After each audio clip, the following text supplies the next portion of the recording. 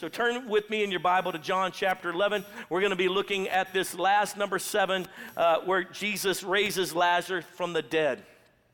So John chapter 11, we'll start in verse 1. And just hold on to your seats while we read through it, and then I'll break it down for us. It says, now a man named Lazarus was sick, and he was from Bethany, the village of Mary and her sister Martha. This Mary, whose brother Lazarus now lay sick, was the same one who poured perfume on the Lord and wiped his feet with her hair. So the sister sent word to Jesus, look, the one you love is sick. Remember that. Verse 4, when he heard this, Jesus said, this sickness will not end in death. No, it is for God's glory, so that God's Son may be glorified through it. Verse 5, Jesus loved Martha and her sister and Lazarus. Yet when he heard that Lazarus was sick, he stayed where he was 2 more days. Then he said to his disciples, let us go back to Judea. Verse 8, but Rabbi, they said, a short while ago the Jews tried to stone you, and yet you are going back there. Verse 9, Jesus answered, are there not 12 hours of daylight? A man who walks by day will not stumble, for he sees by this world's light. It is when he walks by night that he stumbles, for he has no light. After he had said this, he went on to tell them, our friend Lazarus has fallen asleep, but I am going there to wake him up. His disciples replied, Lord, if he sleeps, he will get better. Jesus had been speaking of his death, but his disciples thought he meant natural sleep. So then he told them plainly, look here, stupid. Lazarus is dead. Sorry, a little bit of paraphrase from Pastor Adam. And for your sake, I am glad I was not there so that you may believe. But let us go to him. Verse 16, then Thomas, called Didymus, said to the rest of the disciples, let us also go that we may die with him. We'll just skip that and keep moving. Verse 17, on his arrival, come on, everybody got that cousin. It's like, yeah, whatever, bro. On his arrival, Jesus found that Lazarus had already been in the tomb for 4 days. Bethany was less than 2 miles from Jerusalem, and many Jews had come to Martha and Mary to comfort them in the loss of their brother. Verse 20, so when Martha heard that Jesus was coming, she went out to meet him, but Mary stayed at home. Lord, Martha said to Jesus, if you had been here, my brother would not have died. But I know that even now God will give you whatever you ask. And Jesus said to her, your brother will rise again. And Martha answered, I know he will rise again in the resurrection at the last day. And Jesus said to her, I am the resurrection and the life. He who believes in me will live even though he dies, and whomever lives and believes in me will never die. Do you believe this? Verse 27, yes, Lord, she said to him, I believe that you are the Christ, the Son of God, who was to come into the world. And after she had said this, she went back and called her sister Mary aside. The teacher is here, she said, and is asking for you. When Mary heard this, she got up quickly and went to him. Now Jesus had not yet entered the village, but was still at the place where Martha had met him. When the Jews who had been with Mary in the house comforting her noticed how quickly she got up and went out, they followed her, supposing she was going to the tomb to mourn there. Verse 32, when Mary reached the place where Jesus was and saw him, she fell at his feet and said, Lord, if you had been here, my brother would not have died. When Jesus saw her weeping and the Jews who had come along with her also weeping, he was deeply moved in spirit and troubled. Where have you laid him? He asked. Come and see, Lord, they replied. Verse 35, shortest verse in English in the Bible, Jesus wept. Verse 36, then the Jews said, see how he loved him. But some of them said, could he not open the eyes, the one who could open the eyes of the blind, have not kept this man from dying? Verse 38, Jesus once more moved deeply. Remember this move deeply piece, because I'm going to break that down. Came to the tomb. It was a cave with a stone laid across the entrance. Take away the stone, he said. But Lord, said the ever practical Martha, the sister of the dead man, by this time there is a bad odor, for he has been there 4 days. Y'all still with me? Can I keep reading?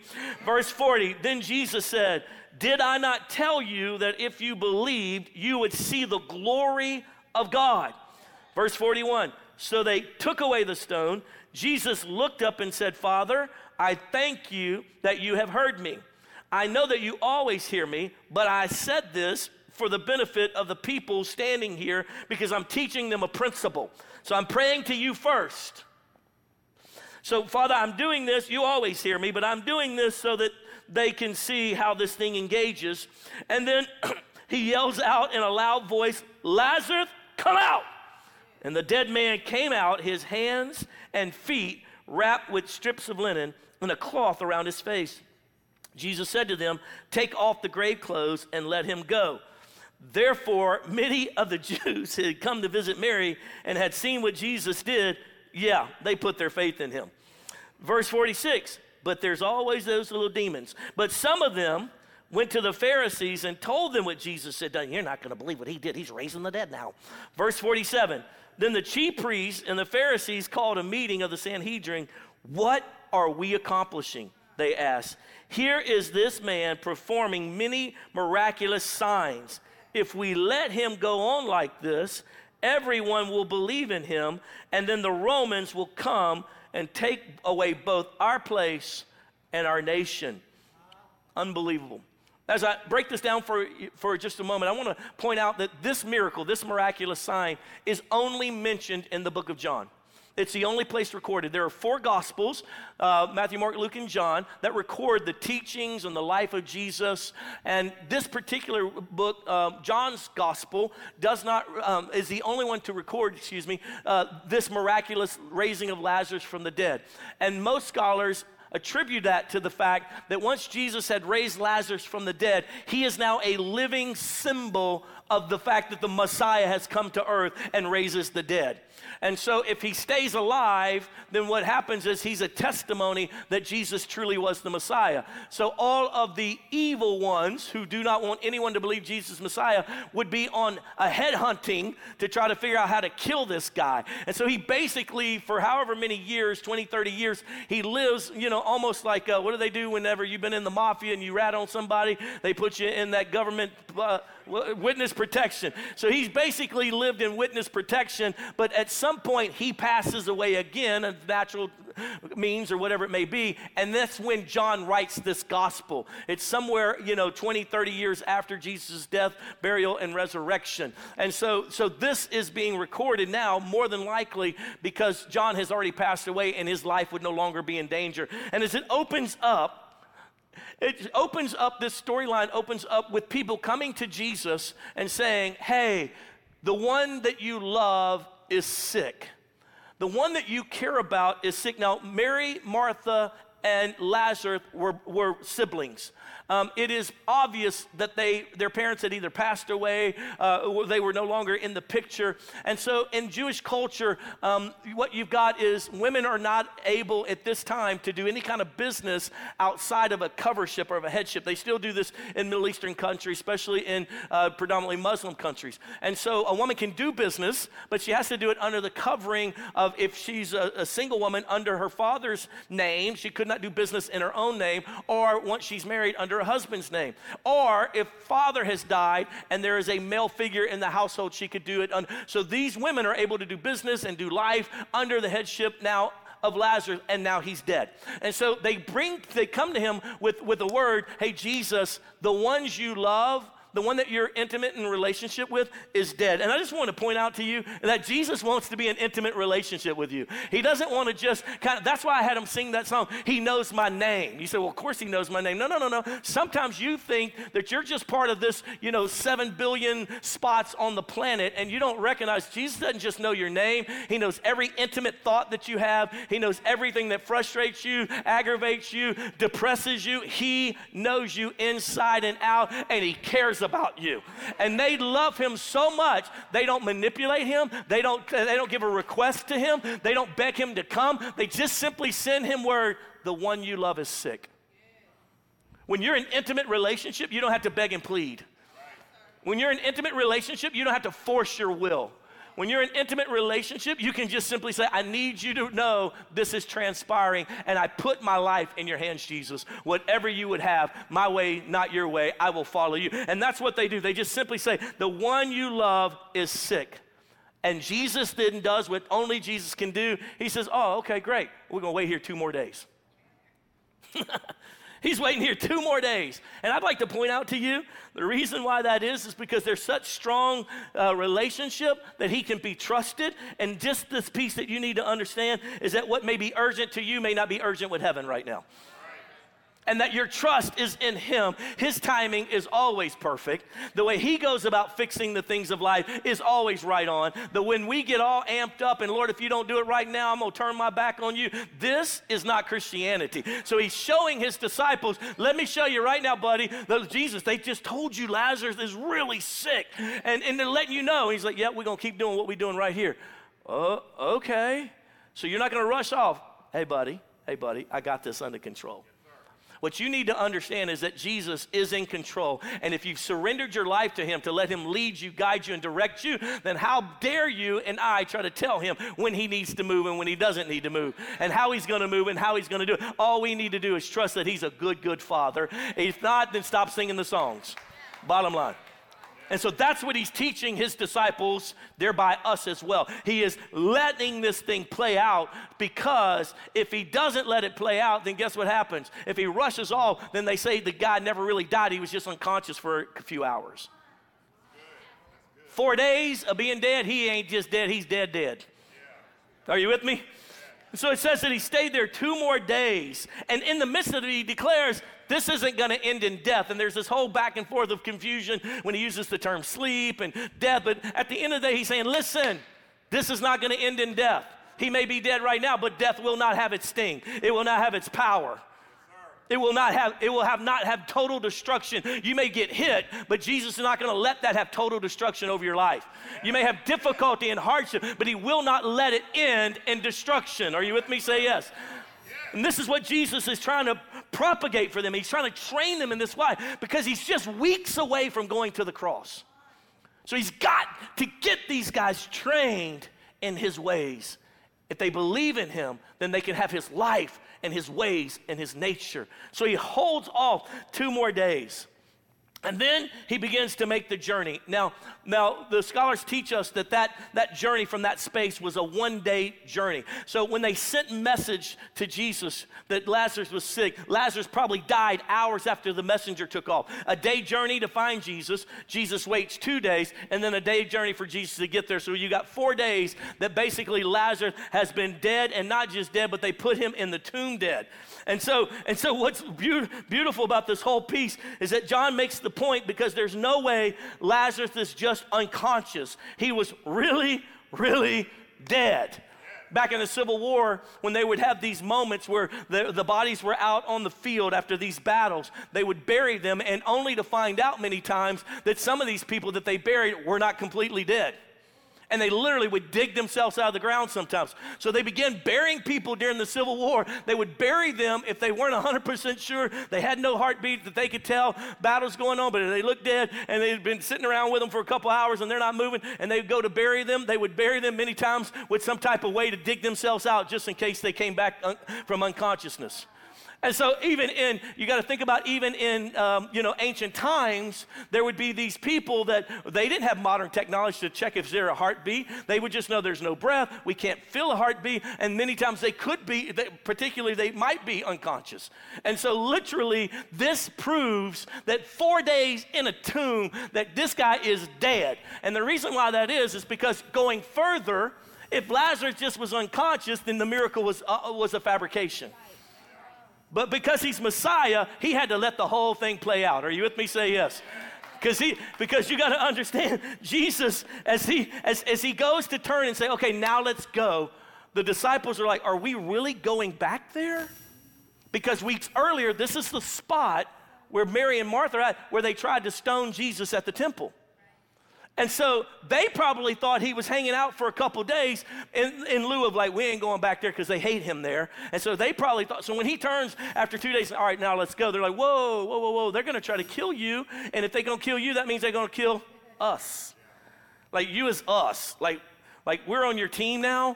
And so we wear the jersey. And so that means you dying is us dying.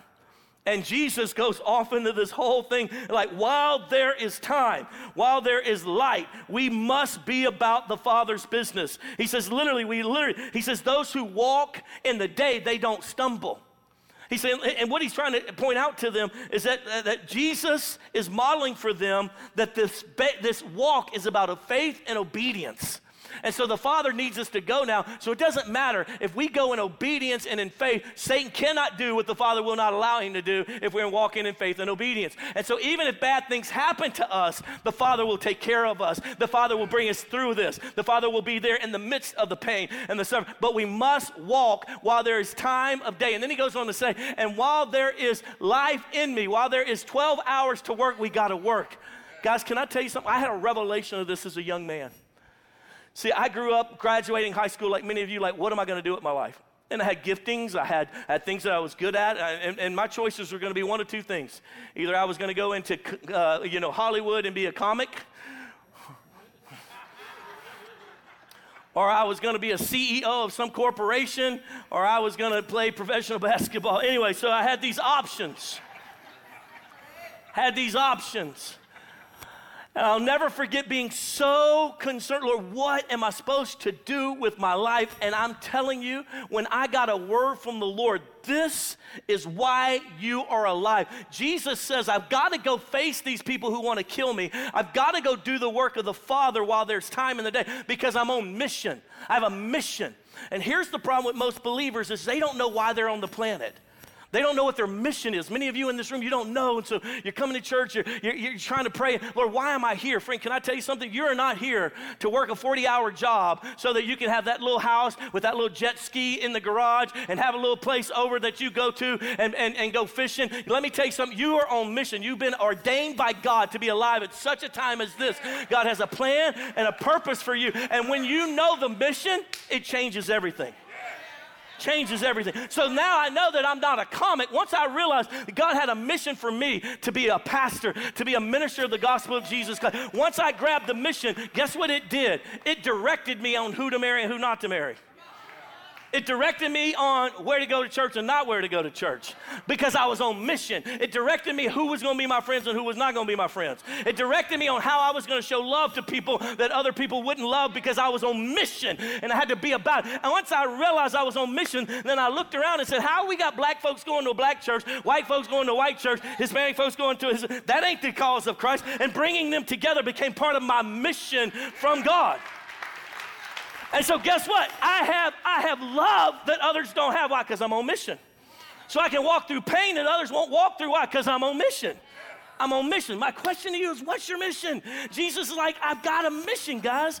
I know you thought by waiting here 2 days that I was avoiding conflict. That's not what happened. There's a greater work happening here because I got to raise this dude from the dead. But I'm going to go right up in the middle of the people who hate me. I'm going to go right up in the middle of the people who tried to kill me 2 weeks ago. I'm going to walk right up in the middle of them, and I'm going to do something that they've never seen before. They will not be able to deny I'm the Messiah because what I'm about to do, they've never seen or heard in their lifetime. Watch what happens. Because I am on mission.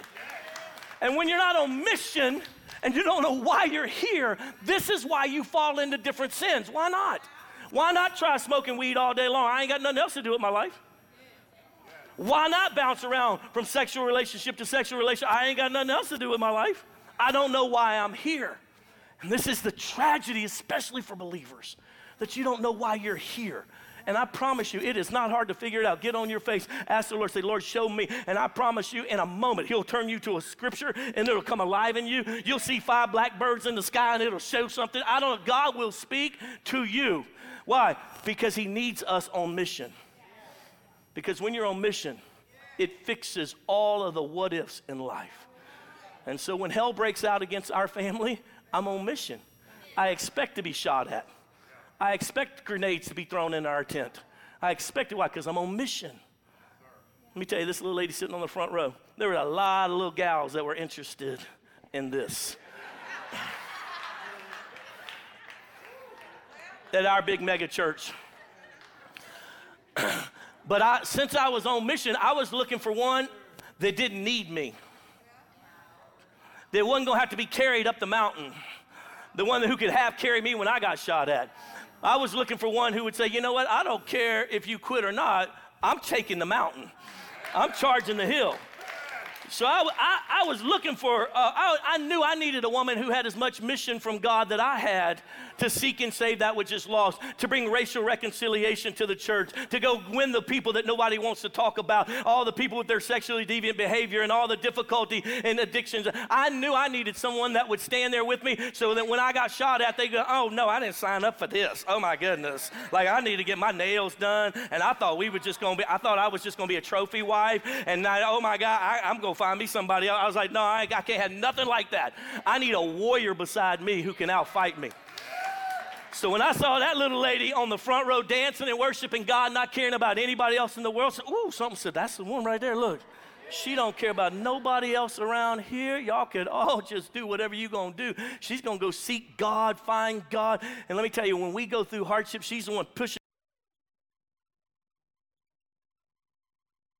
You know, I don't want to go to church this morning.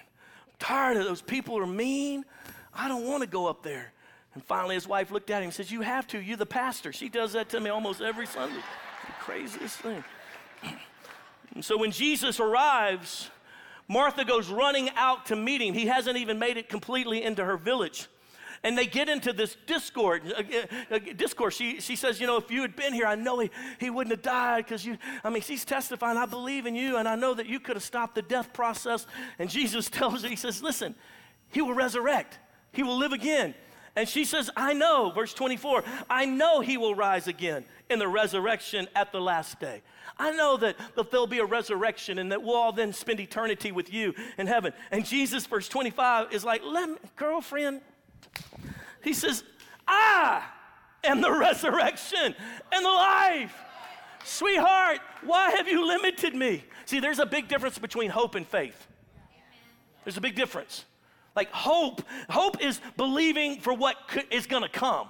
Faith is standing in the present saying it's happening right now because I know that you are here in my midst. She had hope that he would resurrect, but she didn't have faith that Jesus could do it right here, right now. It was beyond her belief system. It was beyond her ability to grab. And as he does that, she goes and grabs Mary, and Mary comes, and Mary's got all the little mourners following her around. I want you to picture this. Lazarus is dead. They put him in a tomb. All the people from all around, this was a popular family, came, and they had professional mourners in those days. They paid people to come and to cry. That was a profession. Come on. Have you never been to black funeral? There's always one sister. And they picking her up. White people just sit there like, he deserved to die. How much time we gonna do on this thing? We got 30 minutes and I'm out. Hispanics the same way. They'll go forever. Like you go to a Hispanic funeral, it'll be a little room that holds 200 people, and there'll be 1,500 F-150s out in the parking lot jacked up. Like, where are these people at? Cousins upon cousins upon cousins. White people bury them in 2 days. Black people bury 2 weeks later. They got to wait to get time, get prepared for this. And this is how it was in these days. And so they would come. It was a big ordeal. In fact, they would mourn for 7 days. 7 days at the house. You feeding all these people. Somebody's paying them. All right, I need you to cry a little bit more, all right, because you're a little slack on your job, all right? We need to feel the pain and the suffering that's happening now. And so Jesus is on the outskirts of town, and Mary comes. And she meets him, and all these little mourners are following. And Jesus has this engagement with her then. She says, oh, Master, I know if you'd have gotten here sooner, then my brother would still be alive. And he's like, Mary, oh, my goodness, Mary. And the Bible says, and John says it twice, so he's making a point. Jesus was deeply moved. Everybody say deeply moved. Turn to the person next to you and say deeply moved. Now this word translates out a little different than how we perceive it. It actually translates out agitated and angry. Jesus is not empathetic. That's not what is happening here. He's not sad because they're sad. He's angry. He's ticked. What's he ticked off about? What's he mad about? Come on, it's a funeral. Like, what's he mad about? Because he's got weeks before they're going to crucify him. And these are the men and women that he's entrusted the keys to the kingdom to. And Mary and Martha have gone back to their old ways of doubt and unbelief. They got these people around. "Ah." The life of God has showed up on the scene. And they've limited him in their thinking. If he could have been here 4 days ago, we could have avoided that. Instead of going, he's here now, and he can resurrect whatever has died. He can bring life to whatever has. They have lost the kind of faith that it takes to heal the sick and raise the dead and cast out devils, which is what he told us in Mark 16 we would be doing. And so here he is. He's got this last big, John's recording this as the last big miraculous sign, and Jesus is frustrated because if anybody understands what I am and what I brought to the earth, it's you, Mary. You washed my feet with your tears and your hair. If it's anybody, Martha, I sat in your house and taught you and your family day in and day. You saw the miracles, signs, and wonders all throughout my ministry. If anyone should believe in me and what I'm doing in the earth, it should be you. You've been in church since you were 5. And you still, the moment something bad happens, you quit on me. You give up on me. Yeah, I waited an extra couple days because I got to bring this to the surface. I got to bring this pimple to a head because there's something down in you that still does not see and know the God of heaven and earth. And you've limited me, and you've limited the Father to these little places in your life that you have seen others experience. I am here to do something that no one has ever seen and ever done before, and I want to do it in your life, in your family. I want to blow the top off of this old wicked world. He's so moved. He's so moved that he literally begins to weep over this whole thing. And I wonder, have we hung around church so long that we figured out Jesus? What happened to the awe and the wonder? Those of you that have grown up in church, you don't have maybe this moment like some of the rest of us. We were wicked. My family was wicked. And we met Jesus. So when we dancing on the chains that once held us down, we know what those chains are. Like, we know what was destroying. So maybe you say, well, Pastor, I grew up in church. I really always been a good person. Have you now? Have you now?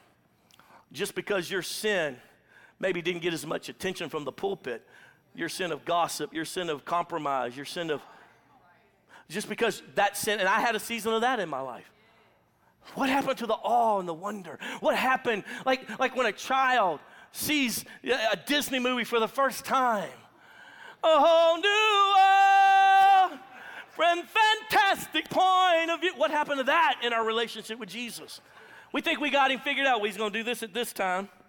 Because on Sundays we start at 9. They're going to sing 3 fast songs and then 2 slow songs. Pastor and his wife going to get up and call for a little bit of healing. And we got it all scheduled out and figured out. And that's what he's calling out of them. I'm the resurrection. I am the resurrection. The I am is here in front of you. There is no limitation to what I can do. Mary, I understand that you don't see it, but friend, that breaks my heart. And so he says, let's go down to the tomb. He gets down to the tomb, and he goes, roll the stone away. And Martha, forever the operational control person, the administrator who says, oh, hold up, miracle man. You don't understand. You can't do that. That's gross.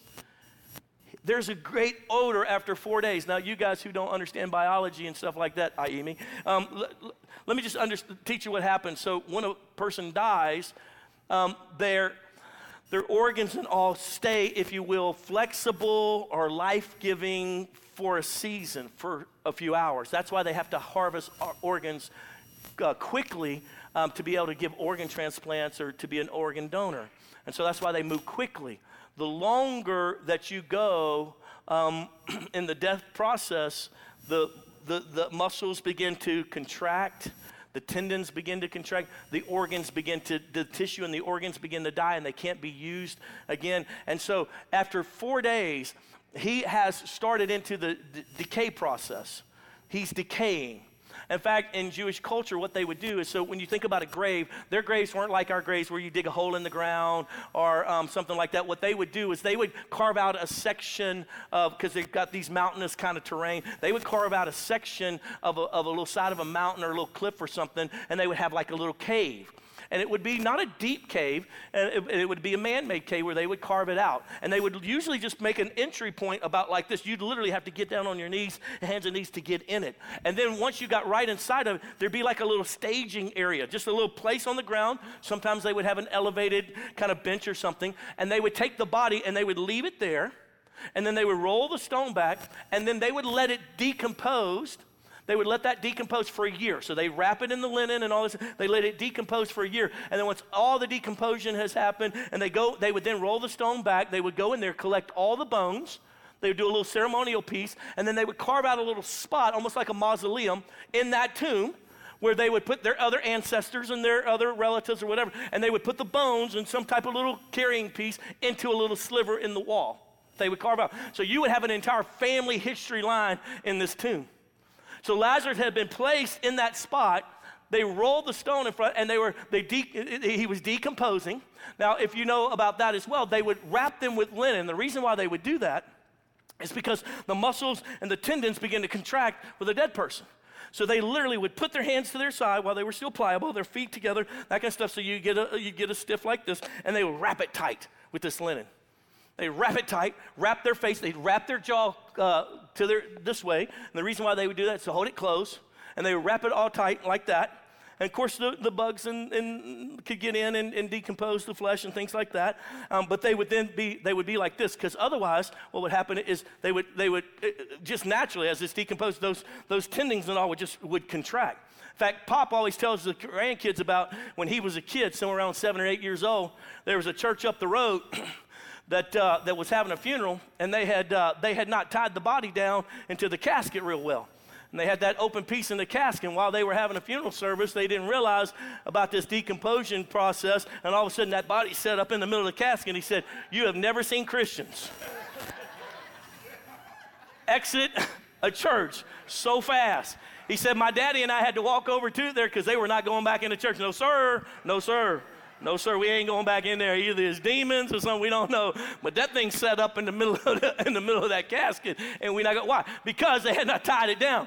And so in that process, those muscles contract. And so Jesus, when he calls him to come forth, you got to understand, the liver is no longer functionable. The heart has decayed. That muscle is no longer, you cannot use it again. Come on, have you ever blown out a tire and you rolled it on the rim? Your wife ever done that to you? I'm like, "Baby, if you'd have just pulled over, but you rode it on the rim, that sucker's shredded. I got to buy a whole new tire." Okay? And so it's gone. It's toast. So Jesus doesn't just breathe life back into this body. He recreates every organ. That's good. Whatever files of the brain waves had been downloaded into heaven have been brought back and uploaded into that brain. Are you tracking? This miracle is so significant that they don't even know what to do with it. Jesus says, "Lazarus, come out." And I want to make a point about this. He asked the Father for help. He prays to the Father, and then he speaks to the situation. This is a huge piece you need to understand, and he's teaching his disciples this. He's teaching them, listen, this is how this needs to go down. You pray to the Father, and then you speak to the situation. He doesn't say, "Lazarus, if it's okay, Daddy, could you maybe help Lazarus come out? Devil, stop it. Demon of death, let him go. Please, if you don't mind, I'm out here hoping God hears me." Jesus says, "Father, I'm only doing this. You and I already know, we talk. I'm doing what you told me to do.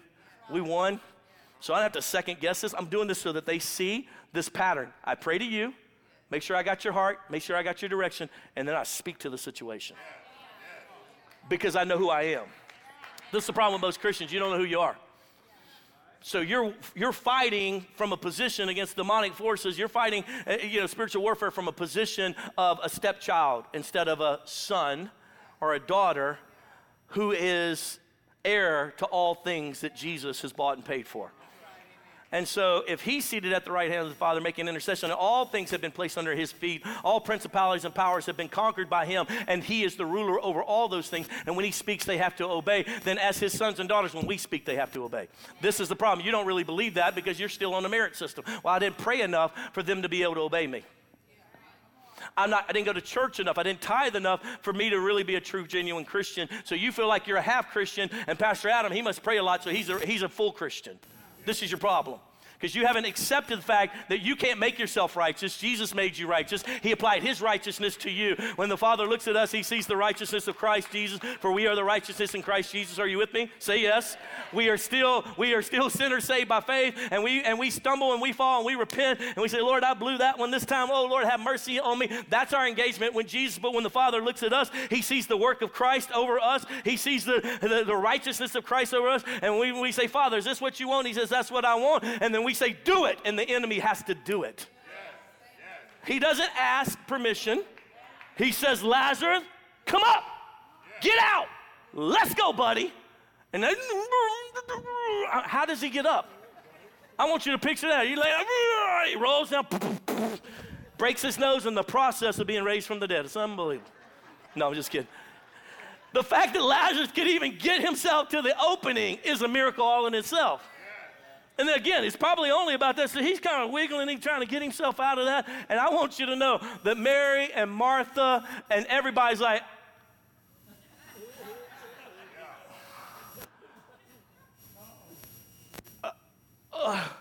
you're the resurrection and the life. That's what I'm trying to tell you.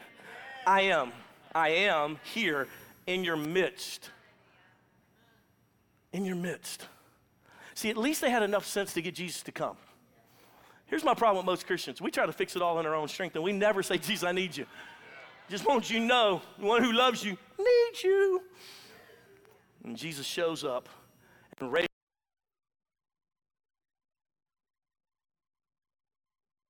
He's getting together. They call a meeting of the Sanhedrin. This is scores and scores of leaders. There's probably 100, 200 people in a room, in a conference hall, and they are talking about Jesus and the fact that he just raised Lazarus from the dead. And this is their resolve. This joker is doing signs and wonders, and the people are believing in him. Okay, let me just back you up. These Pharisees and these Sadducees, their whole life has been to try to get the Jewish people to go back to church, to stop being pagan.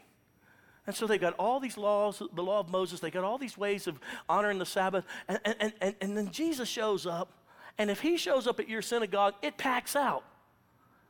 It packs out. Like you're trying to get the people of Israel to follow God wholeheartedly. And when Jesus shows up, they do.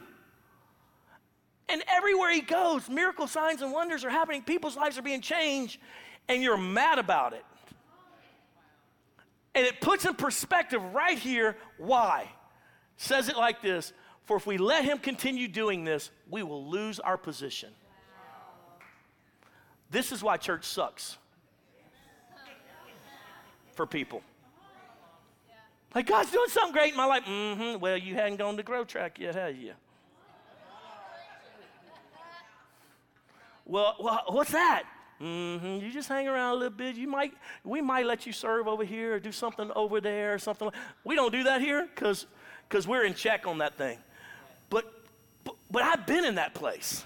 You've been in that place. And so you automatically show up saying, who is going to be jealous of me today?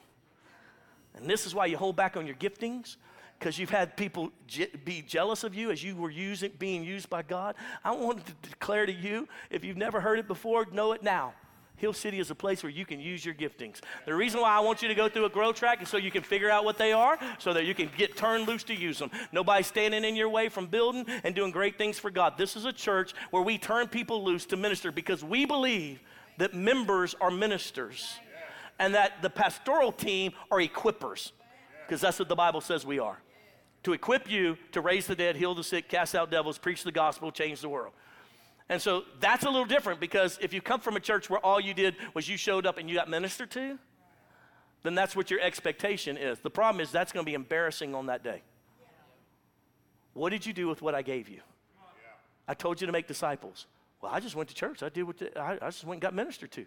Yeah, but you never ministered to anyone else. That's going to be and so as your pastor, I am not going to let you do that. I'm going to push you, whatever I have to do, because we're going to break this whole jealousy thing that is the result of why they actually killed Jesus. They didn't kill Jesus because he was doing bad things. They killed him because they were jealous of him.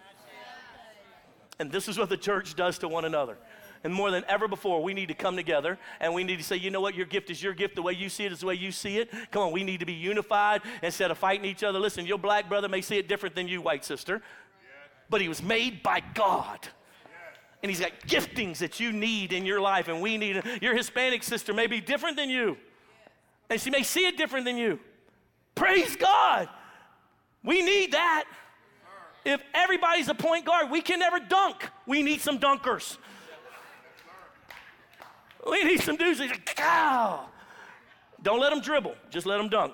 Which brings me quickly, we got to go because y'all haven't been listening fast. So let me give you 5 quick life lessons from this whole thing. Good Lord of God Almighty. I knew it was going to be long, the last one. All right, here we go. Lord, let the kids ministry have grace on me. All right, here's number 1. First life lesson. Live for God and you will not stumble. Live for God and you will not stumble. He literally said, hey, if we go do this, God will take care of us. Just live for God and you will not stumble. Even in suffering, you will be like Noah in the ark, protected with the suffering all around you. And even if you get harmed and hurt in the process of that, he will heal and fix. Are you with me? Say yes. Here's the second life lesson I want you to grab. Write it down. You need to get Jesus on the scene. Mary and Martha had enough sense to say, hey, Jesus, the one you love, kind of need you over here. Take your time, whatever you want to do. They had enough sense to get Jesus on the scene. Why do you sit there and fight with your wife instead of saying, hey, can we just stop? Let's just pray. Let's just let Jesus come into this, because right now you and I are going down a path that we don't like to go down. This is not us. Why are you sitting there arguing with your 17-year-old? Stop arguing, telling her, you gonna live in my house. I'll tell you, hey, buddy, come here. Come on, let's get on our knees. Let's ask Jesus into this scenario. Why are you sitting there at work? Because they jealous of you and whatever, and you fighting and manipulating. And you know what they did to me? You sitting over there drinking coffee. I need you to tell Chavez that if he ever does that again. And y'all doing all, why are you doing all that? What you need to say, you know, sister, it has been a tough week. Do you mind just grab my hand? I want to pray. Jesus, would you come into this business? God, I don't know how to act with it. I'm so mad right now. I want to murder people, but that's not your way. That's not your way. Get Jesus on the scene. Are you with me? Say yes. Here's the third life lesson, and that is your faith can be sincere while being limited. I need you to understand that. There's a man in Scripture that come to Jesus. He's got a son who's got some translations call it epilepsy. He calls it a demon. He says the demons throw my son into the fire and into the water drowning. I brought him to your disciples and they couldn't cast the devil out of him, and so I'm frustrated. And Jesus says, "Do you believe I can?" And the man says, "If you can help him." And Jesus says, "If I can help him, if I can help him." Look to the Messiah. And the man has enough sense in that moment to go, "Would you help my unbelief?" He's got enough faith to bring the boy to Jesus. He doesn't have enough faith to agree. He has unbelief fighting against that faith. So he makes this statement, "If you can help him." And Jesus then later, after he gets the boy free, the disciples come to him and say, "What happened there? Why couldn't we do that?" And he says, "This kind comes out by prayer and fasting." He's not talking about demons. Demons come out because we tell them to come out. He's talking about unbelief. You want to fix unbelief? You're like, "I believe Jesus is good, but I don't believe he's great." Then here's what I would do. I would do what Jesus said. Pray and fast. Because when you pray and fast, what you're doing is killing your flesh, giving life to the spirit man inside of you, the Holy Spirit that's at work inside of you. So that's what fasting does. It doesn't make you spiritual, it makes you mean. You don't eat for about 3-4 days. See how nice you are. Why? Because that flesh starts going, I ain't had no coffee in 3 days. Woo, bless the Lord. Your little addiction is killing all of us today. Hallelujah. Right? Well, when you pray and fast, what it does is it brings that flesh out so God can smack it and kill it for you, and the spirit comes alive, and your faith begins to grow. Are you with me? Say yes. So it's okay. Listen, it's okay, believer. I have unbelief in some areas too. I get real nervous when I'm standing there in a real tough situation. I'm like, "God, last time I prayed for this, it didn't work. And that's created some unbelief in me. I need you to increase my faith, Daddy. I need you to help me. It's okay. Just own it. Say, Lord, I struggle to have faith in that area. Would you increase my faith? Are you still there? Say yes. Mary and Martha had some faith, but they had unbelief at the same time. Are you tracking? Say yes. Here's the fourth thing I would teach you from this, and that is don't let your old sin influences in during your hardships.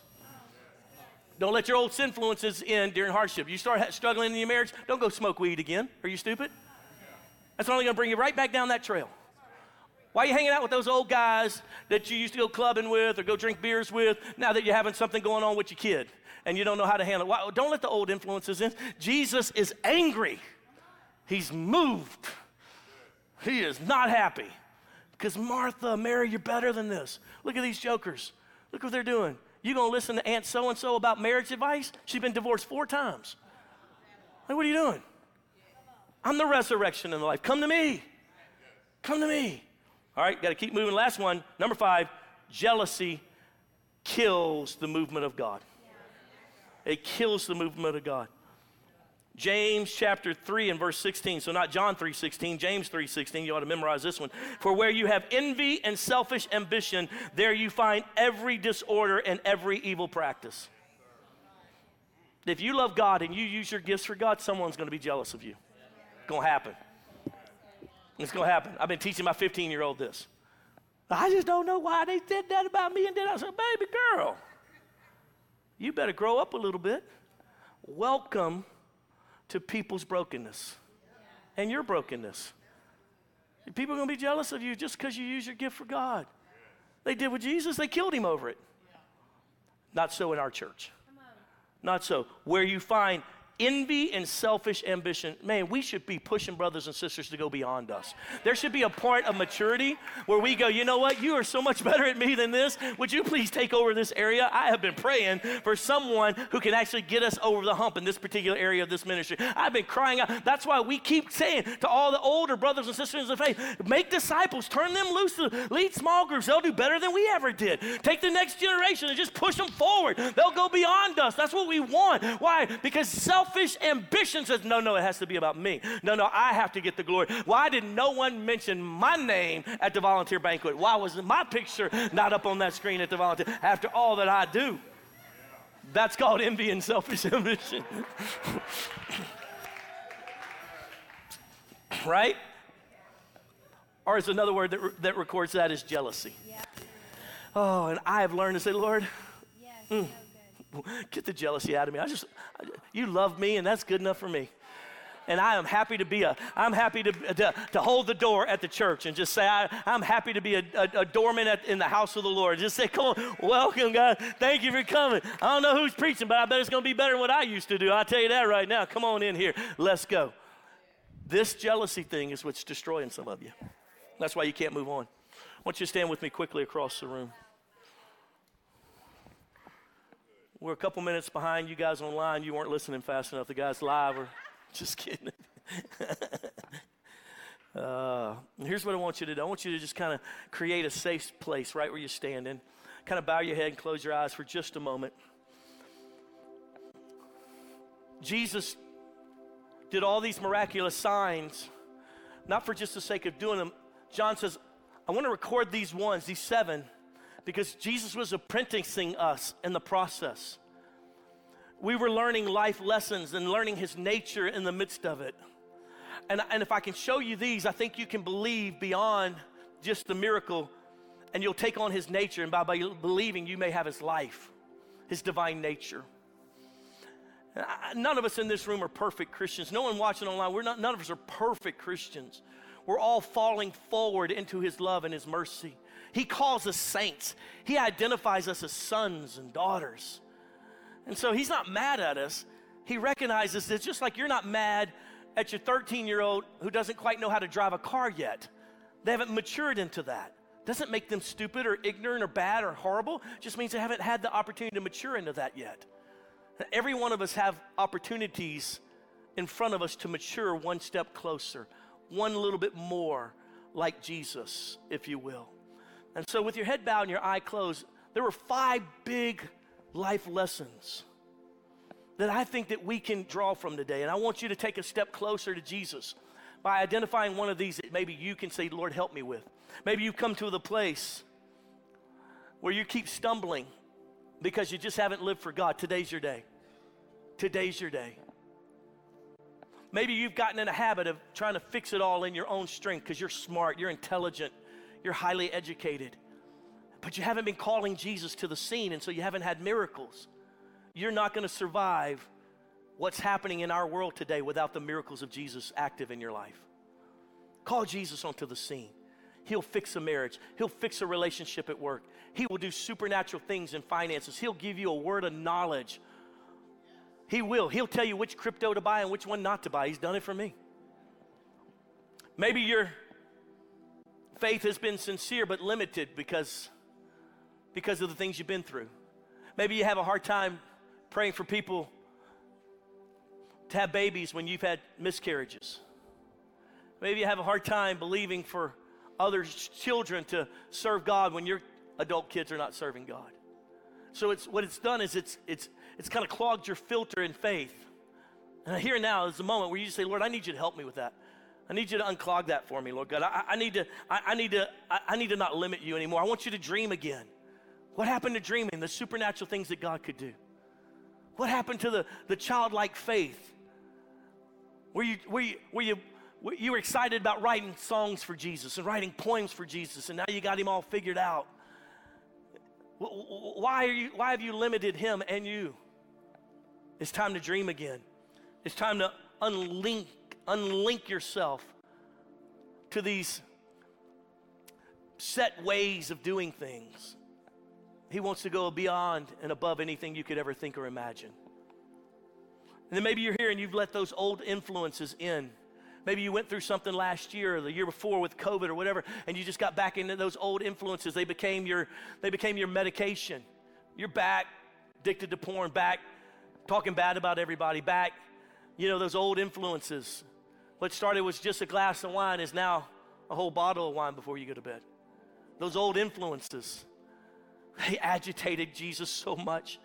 He loves you, but boy, he's so mad at those mourners and those things that are trying to console you, that can't console you, and fix you, that will never fix you.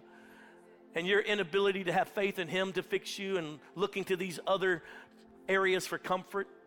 He's not mad at you, but boy, he's so frustrated that those things could get back in your life. If I were you, I would repent right where I stood and say, Jesus, please forgive me. Please, I don't love them more than I love you. I believe in you. Maybe you've had, the moment I hit that envy, selfish ambition point, that jealousy, maybe you become pharisaical towards others too. And the truth is, no one knows that. You and God knows that. You and the Lord knows what's happened in your heart. And you're jealous of this person because what kind of money they've been blessed with, or how they all of a sudden are up on that stage at the church, or how they got a promotion. And that thing is going to eat at you until you ultimately kill the move of God. Because that's what jealousy does. It kills the move of God. And if that's you, I would repent right where I stand, right where I sit. If I'm online, on my couch, I have to repent right there and say, Lord, forgive me. I don't want to be full of jealousy. I don't want to have envy and selfish ambition in me. Lord, we come before you as a church. Lord, we identify, Lord God, that we need you. Lord God, we need you. I thank you for what we've been able to study from the book of John. Lord, the account that John gave us so that we could believe in you, and by believing in you, we could have your nature. Lord, I see you in a whole different light because of John's record of what you did. And I felt like I was one of the disciples as you were teaching and doing that. Lord, I literally put myself in that position to learn what you were teaching and what you were training. Lord, I am your apprentice. Lord, show me. I'll do what you do. I want to be what you are. So all of us here at Hill City, that's our cry, oh God. And so, Lord, we thank you that we're not perfect, but we are submitted. And so, Jesus, lead us, guide us, direct us. Hear the heart of repentance that we bring before you today. Lord, begin to sand off those rough edges that we've not let you have access to. Lord God, because of our circumstances, what we came from, what we experienced, those hard places in our heart, that inability to really trust real well because of what we went through somewhere else, God, would you begin to soften that and bring those organs back to life? Lord God, don't let us stay dead in that tomb. Lord, bring it back to life. Lord, resurrect dreams and visions, oh God. Resurrect. Lord, you just didn't heal that man.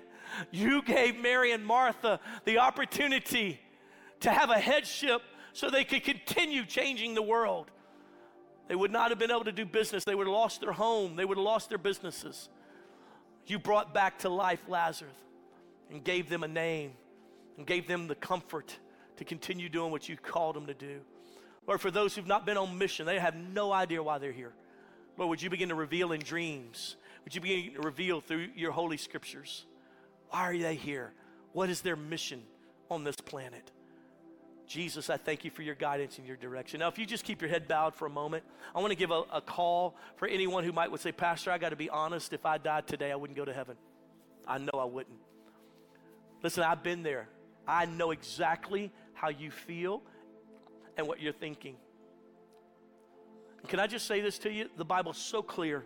He says, if you'll confess with your mouth and believe in your heart that Jesus is the Christ, the Son of the living God, that he'll forgive you and cleanse you from all unrighteousness. You don't have to give money to the church to be forgiven. You don't have to go on a mission trip to be forgiven. You don't have to go serve at the soup kitchen during Thanksgiving.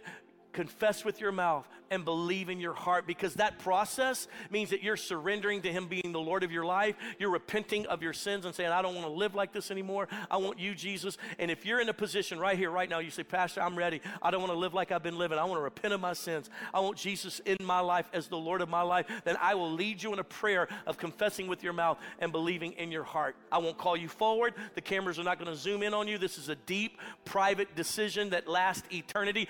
Do you want to serve God? Are you willing to repent of your sins and let Jesus be the Lord of your life? And if your answer is yes, Pastor, pray with me with no one looking around. If that's you, would you slip your hand up so I know who I'm praying with? Quickly, across the room. God bless you.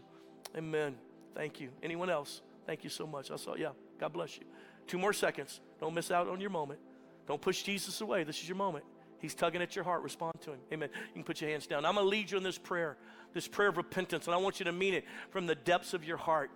In fact, I want everyone in the audience to pray out loud alongside those who lifted their hands. Say it like this. You ready? Jesus, today I admit I'm a sinner, and I recognize I've sinned against you. But here and now, I repent. I turn from my sins. I change my mind. I declare Jesus is my Lord. Thank you for dying on the cross for me. I ask you now to write my name in your book of life. Fill me with your Holy Spirit. I'm yours forever. In Jesus' name. Keep your head bowed for just a moment. Father, I pray right now there would be a peace that overtakes these men and women. Lord, I remember the peace that came inside of me when I realized I'm not fighting against him anymore. I may not be perfect. I may sin some more, but I am forgiven. And Lord, I pray that that revelation would hit so hard that peace would overtake them, that they are forgiven. They're yours. They belong to you. And then, Lord, I pray for a joy to begin bubbling up. The word calls it the joy of our salvation. Lord God, that, you know, no matter what happens, no matter what goes down in life, if the Chinese end up overtaking us or the Russians and we end up, living out in the field somewhere, that we will have eternity with you. The joy, the peace of knowing that we're forever in your loving arms. And Lord, we commit to never jump out of those loving arms. Lord, we love you.